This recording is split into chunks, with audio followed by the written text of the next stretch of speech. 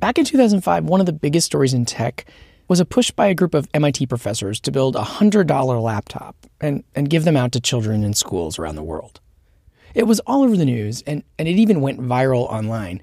And this means going viral by email, since Twitter had not even been invented yet. At the time, a typical laptop cost about $1,000 or more. So when the founder of the MIT Media Lab, Nicholas Negroponte, announced that he was going to make a nonprofit to build a $100 machine for kids, it was a feel-good story that was painted as beyond critique. The only criticism, and people really don't want to criticize this because it is a humanitarian effort, it is a nonprofit effort, and to criticize it is a little bit stupid, actually. But the one thing that people could criticize was great idea, but these guys can't do it. That's Negroponte in a TED Talk delivered in 2006. His nonprofit, called One Laptop Per Child, did go on to create millions of devices for a price closer to about $130. They were odd-looking green and white gadgets, and they were made to look unusual on purpose so people would be less likely to steal them or resell them. But things didn't go as flawlessly as their creators had promised. Hello and welcome to the EdSurge podcast, a weekly look at how education is changing. I'm Jeff Young. The story of how these laptops grew into a cultural phenomenon, what their educational impact was, and what happened to them after they faded from public view is the subject of a new book by Morgan Ames, Interim Associate Director of Research for UC Berkeley's Center for Science, Technology, Medicine, and Society. I recently connected to Ames to talk about the book and about her theory about the dangers of what she calls charismatic technology. Here are highlights from the conversation. I guess I wanted to, I'm very excited to talk about your book, The Charisma Machine. It's certainly a topic that really does get near and dear to, we cover so much in as far as technology and education, and that was certainly one of the ideas. Education was certainly one of the big picture ideas that this device was touted as a problem it was going to solve.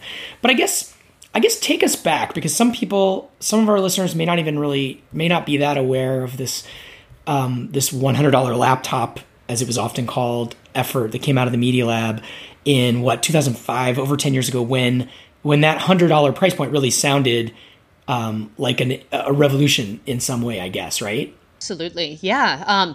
I do find that at this point, this project has been around long enough that it is really historical in an important way. 2005, Nicholas Negroponte started talking more publicly about this idea of the $100 laptop, as he called it then, as a way of getting computers into the hands of children all across the global South, or as he often said, the developing world.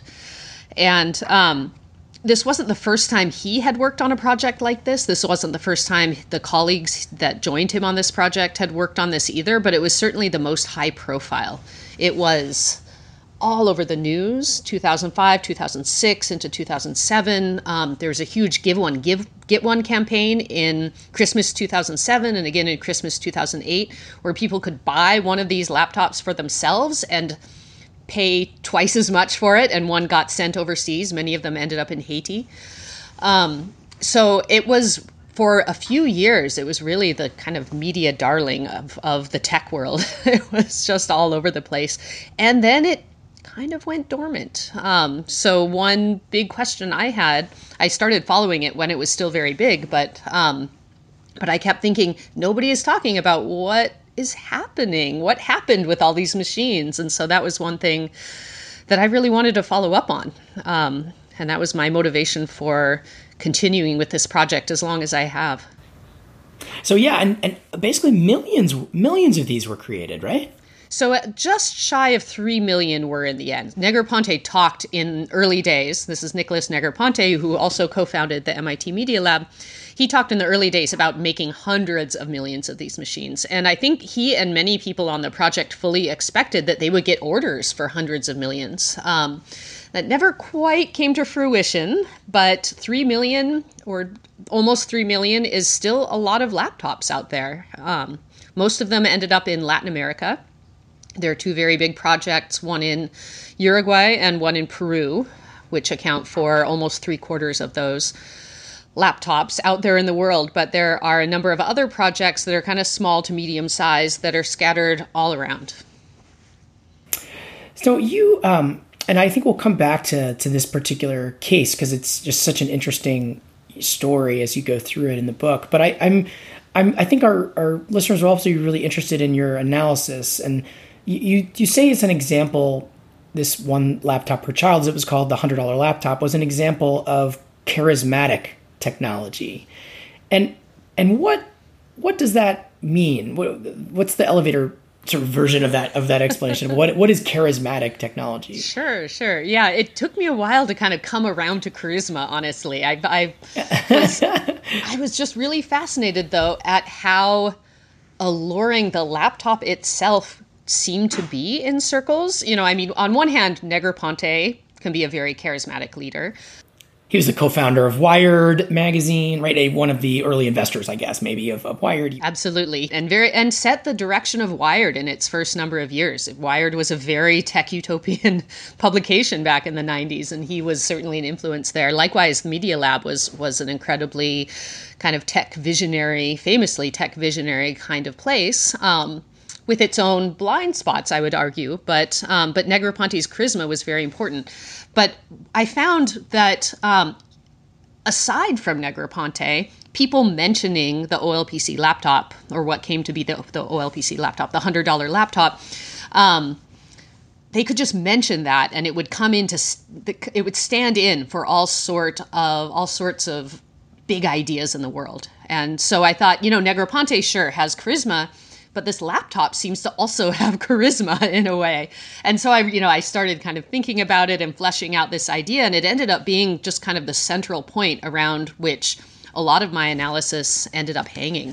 And thinking beyond one laptop or child about other charismatic projects, I started seeing some kind of common threads of the kinds of stories these charismatic projects tell. And so what is the very quick version of like what makes up a charismatic technology? Yeah, so a charismatic technology generally promises to do something really transformative in the world. It promises to to make us all better people, to completely transform our lives. Ironically, though, it often does. It makes those promises by referring to things that are already familiar with us. And this is something that charismatic leaders rely on too, right? They kind of echo our own values in some way. And so a charismatic technology similarly promises this quick fix transformation that is very common in the tech world.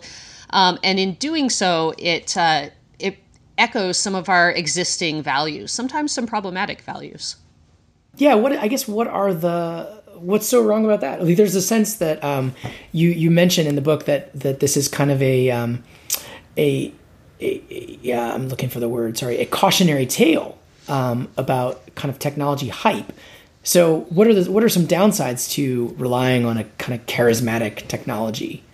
So charisma, on the one hand, can be this wonderful force that brings people together and gives them a shared purpose, but it can really also lead to a lot of blind spots. People get so caught up in the vision of this project, including people who work on it, right? This isn't just a matter of them hoodwinking everybody else. Like many of the people on this project honestly believed this laptop was going to go out there.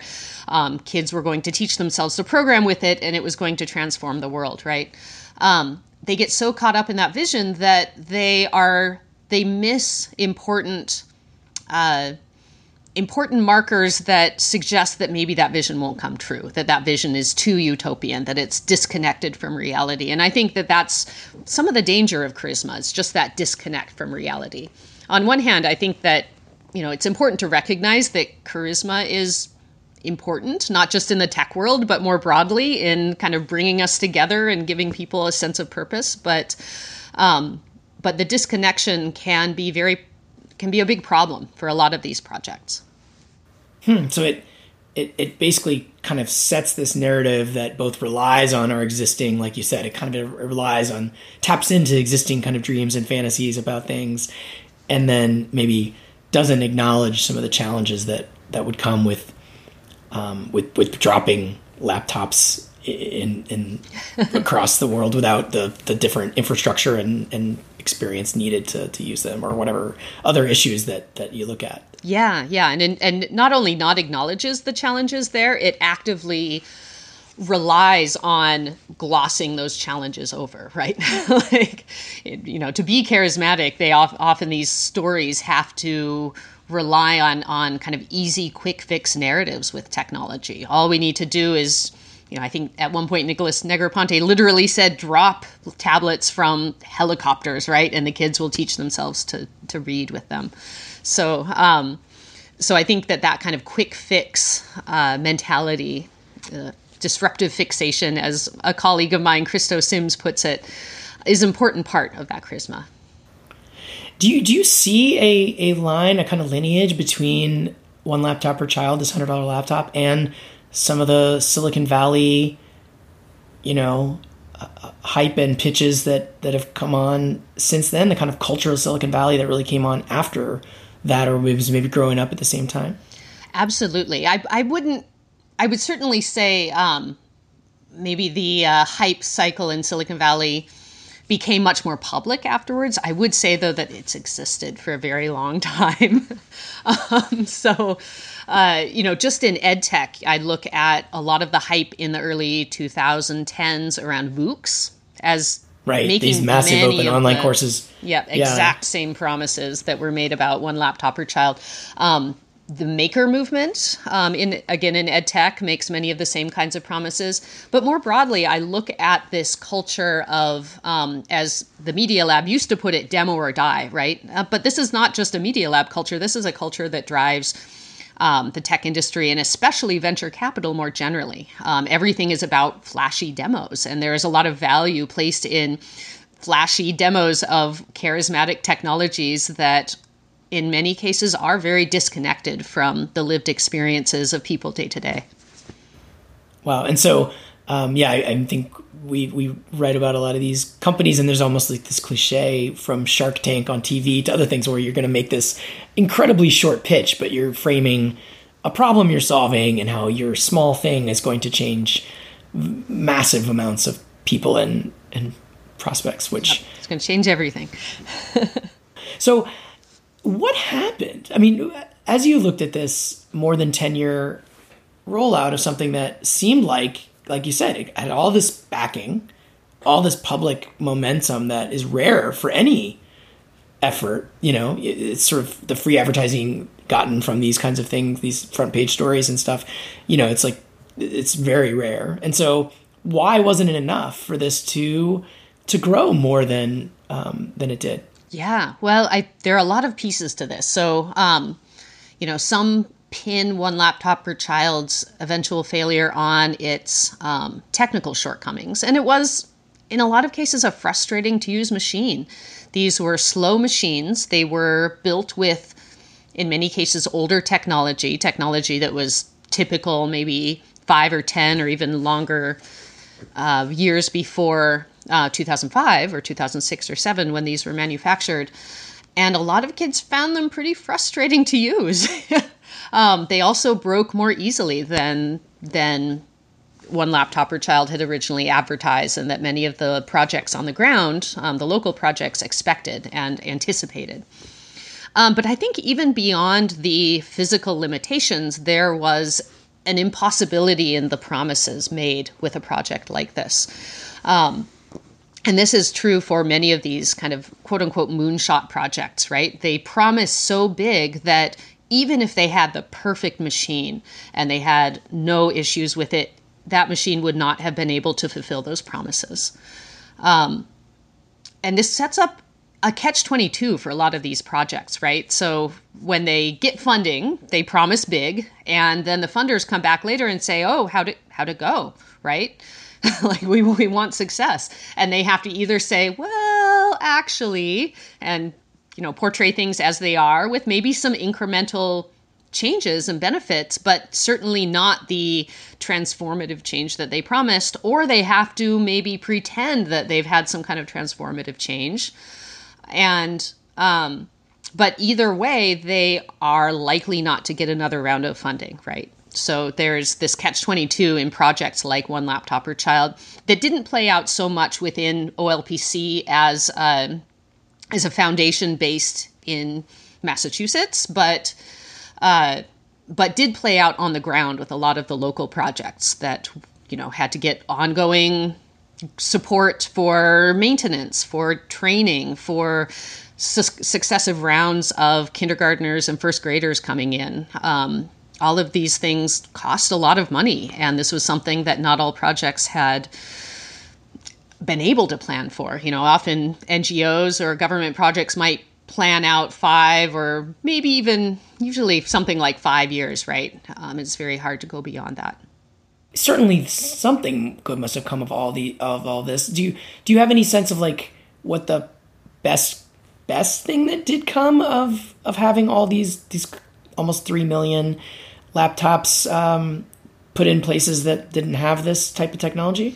Yeah, I can speak most concretely about Paraguay. So that's where I did my field work. That's where I've spent the most time and I followed it most closely.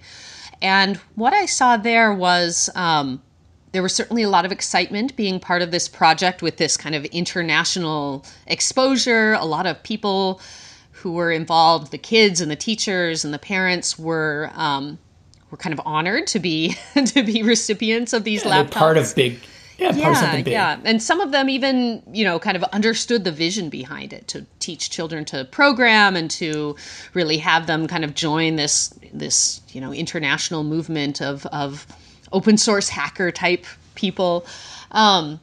But for a lot of them, it was just more a kind of general kind of cosmopolitan dream of, look, now we can get on the internet, we can connect to the world that way. And so I think that the benefits that enabled are not to be downplayed. I think that they might have come about in the next few years anyway, though. In 2009, when, in Paraguay at least, when the One Laptop Per Child laptops were given out, the first round of them, less than 10% of the Paraguayan population had computers. There was very little kind of saturation of computers. Most of the population did have TVs and radios, so it's not that they were really disconnected, but and they would hear about the internet and computers via those sources, but they didn't have much direct experience. So this laptop gave, especially the kids, a little bit more direct experience with that. And along the way, some technical literacy, some more motivation to learn to read, especially Spanish. Not so much Guarani. There's not a lot of Guarani content on the internet. That's the second official language of Paraguay. But when I went back in 2013, I would say well over half, I don't have a great number, unfortunately, but well over half of the population had other kinds of computers. And a lot of people had smartphones. Smartphones had gotten cheap enough that, many of them were kind of crippled Android devices of various sorts where various features were not available. But it was still something that was a lot more prevalent than it was in 2009. So I feel like that shift may have happened eventually anyway, but having these OLPC EXOs out there accelerated it, put it in the hands of children in particular, who may not have had it otherwise, and also gave them some tools to, if they wanted to, explore how machines worked, right? How programming languages worked, how the laptop itself worked. Now, what was so? There's sort of like some upsides, but what kind of unintended negative consequences do you think came out of this program? So one thing I was very critical of with the project was the way that quite a few advertisers hopped on and started making content specifically for the EXO. Quite a few kind of big companies. Nestle was one. They contracted with a Uruguayan game company to make Nestle-themed mini games that were specifically installable on the EXO. Nickelodeon hosted a big competition for EXOs and had tons and tons of advertising. There were also local Paraguayan companies who sponsored various EXO events and advertised a lot across them. And I this is something I'm very uncomfortable with in American schools too. I remember when I was in high school, Channel 1 was this big deal, and we had to sit through these little newscasts and a lot of commercials, right? and as I kind of went into a communication degree in particular, I became pretty critical of that. And I think that on the one hand, meeting children where they are and really taking children's culture and interests seriously is a great place to start for learning. But the role that big corporations have in that is something I am much less comfortable about. And that's one thing that, one laptop per child ended up inadvertently giving these corporations an into these children's lives in a way that was generally considered educational, even though it was in many cases straight up advertising when you actually looked at what they were doing. And I mean, I also saw that, right now there's a whole bunch of teachers out there using Chromebooks, and you see these maybe even in some universities too, which are these very low end devices. And I think I've seen some, maybe it was in your book, that mentioned that there, some claim that the one laptop per child, these $100 laptops kind of showed the way for a low end device to be powerful as a school consumer device. Do you think there's something to that theory, or? Negroponte does love to claim that. It's hard to say because certainly low-powered devices existed before the XO. Several of my friends had little clamshell proto-Chromebooky kind of things. Clearly, they weren't running Chrome OS, but they did exist. That said, they were not popular, and they were not seen as a great tool in education. I do think, though, that there was also a lot of infrastructure that had been built up that enabled Chromebooks, right? So if we didn't have cloud computing, Chromebooks still wouldn't be very useful. They really rely on having an internet connection and being able to store a lot of the things remotely. And this was something even OLPC didn't do very well. It did have an internet connection. There were school servers that, in theory, backed up individual children's laptops. In Paraguay, at least, it really didn't work very well, and children would often fill up their paltry 1 gigabyte. It was only a 1 gigabyte hard drive on these. It was just ridiculously small. And as you can imagine, kids filled it up very quickly with media. And they were not making backups of a lot of the media content that kids had. They would make backups of the kind of official apps that they had installed before. So I think that's one difference. That said, I think that, certainly the idea of using computers in education, the one-to-one model, it had been around for a while, but OLPC probably did help popularize it much more than it was before. For better or for worse. Yes. I mean, you can find people that think that's good or bad, sure. And what can you, I'm fascinated to hear stories of what it was like on the ground. So you went to Paraguay. Can you just tell a surprising anecdote that you found of kids interacting with these, what were they, green and white little green and white laptops, like in funky little laptops? Yeah, got a couple just in a bin over here. On the audio, we can't see it, yes. But yeah, you have a prop there with you. Okay. So let's see. I feel like there are a few different possibilities to go here. One is what children tended to do in the schoolyards. So there were a lot of tools on this laptop to enable children to both be on their own machines, but to be collaborating remotely. Even if they were just sitting across a classroom, right? They could both be independently drawing in the same drawing application, for example, and kind of collaboratively creating something, but each from their own machine. There's all sorts of tools to enable this, right? And basically, I never saw that happen. What would happen is that one kid would be doing something interesting, and they would get a whole crowd of other kids behind them saying, "Oh, what is that? What is that? Oh, go over there, go over there." So there was a lot of collaboration around these machines, but it was all just in person. None of it was mediated. And watching the dynamics of that and of kids asking, wait, where'd you get that? I want that game too. Show me how to get it. And then saying, oh, we'll bring your laptop over. Okay, open it up and let's type in this thing. And then we'll start playing on your laptop instead. And then everyone's focus shifted over to the other laptop was, in many ways, kind of magical to watch. I loved watching those interactions. That said, not even the majority of kids were really interested in their laptops. A lot of them were like, nah, this is kind of a frustrating thing to use, or it doesn't quite work right, or it has something that's broken with it. And they just didn't use it.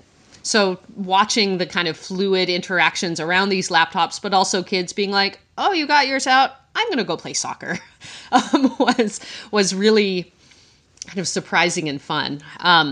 Watching the classroom experience was much more frustrating, to say the least. So these poor teachers who were tasked with using these Exos in the classroom had to deal with discharged batteries often. So they'd say, okay, please bring out your laptops, open them up.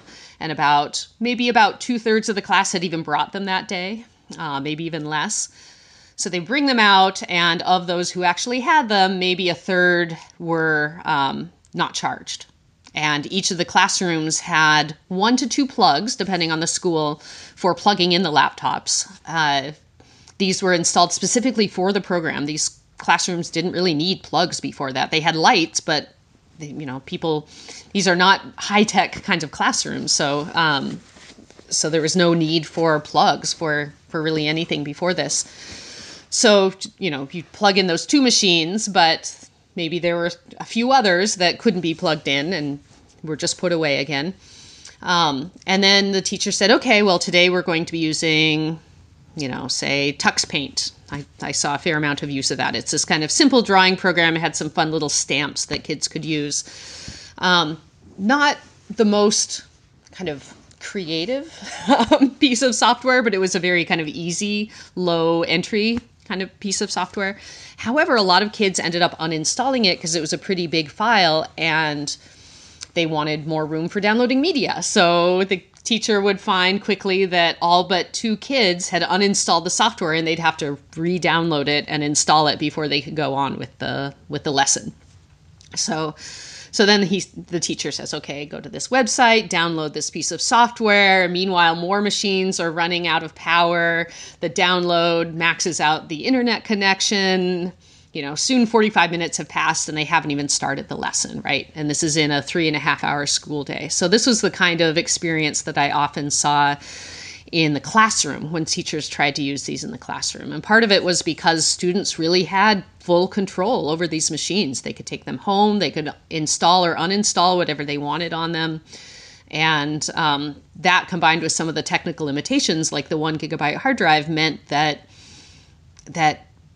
teachers were often stymied in trying to have everyone have the same app at the same time and fully charged. And a lot of them just gave up. And in a way, I don't blame them. It was a very excruciating thing to watch. Wow. I mean, it is interesting. I think overall the message of Negroponte's pitch was that a low-end device can get a good enough solution to everybody. But it sounds like maybe they weren't good enough for doing much of the powerful kind of things that were pitched. Well, I think it depends on your goals, too. I mean, if you had a low-end device that you were guaranteed to have certain software on, for example, even if kids, watched what they wanted and had some leverage to kind of download what they wanted, if you were guaranteed certain software that you could use in the classroom, I think that helps.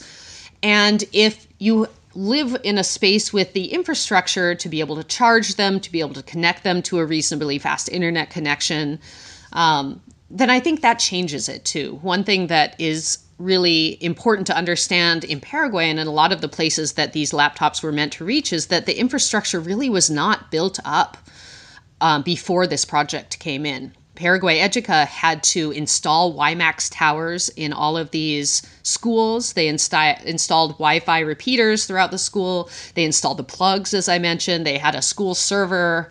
installed in the office of each of these schools. None of these schools had any of that. These schools don't have photocopiers, right? Like they are not, even tech that we take for granted in many schools in the US just didn't exist in these schools. And so being able to get the infrastructure up from almost zero to enough for a low performing device was a huge challenge for a lot of these projects. In Peru, there was almost no kind of infrastructural buildup around these laptops, and they just weren't used as a result. What would you, just in closing, what would you say is your biggest takeaway, or what's the lesson from this example of what you called charismatic technology, this kind of whole rise and fall of this big idea? What lesson can future, especially maybe in the education realm, take away from it? Yeah, I think that in the ideal world, I would love for projects to be able to make realistic promises and still get funding, right? And get long-term funding. So, if I were able to snap my fingers and change the world, change the ed tech world especially, that would be something I would love. Given that that's probably not going to happen, I think one thing that I hope this book can accomplish is to make people more aware of the kinds of stories that get told about ed tech projects and about technology projects more generally, and how we get taken in by those stories because they resonate with who we see ourselves as and who we see, the group we see ourselves belonging to. And when we are taken in, we can be blinded to what might actually be going on. I would love for people to say, well, we still need to tell the charismatic story, right? We still need to tell that transformative story because probably that's how we're going to get funding. But I'm going to kind of keep a nugget of skepticism in my own head and say, this is probably not what's going to work. I'm going to really keep my eyes open and my heart humble and think through as much as I can and work with local people to really try to find a solution that works for them. Well, thank you so much for sharing your comments on the book and your thoughts. So thanks for joining us today. Yes, I hope this was helpful. Thank you so much for inviting me. This has been the EdSurge podcast. Each week, we bring you interviews like this one, so please subscribe wherever you listen. This episode was edited and produced by me, Jeff Young. You can find me on Twitter at JRYoung. We'll be back next week with more on the future of education. Thanks for listening.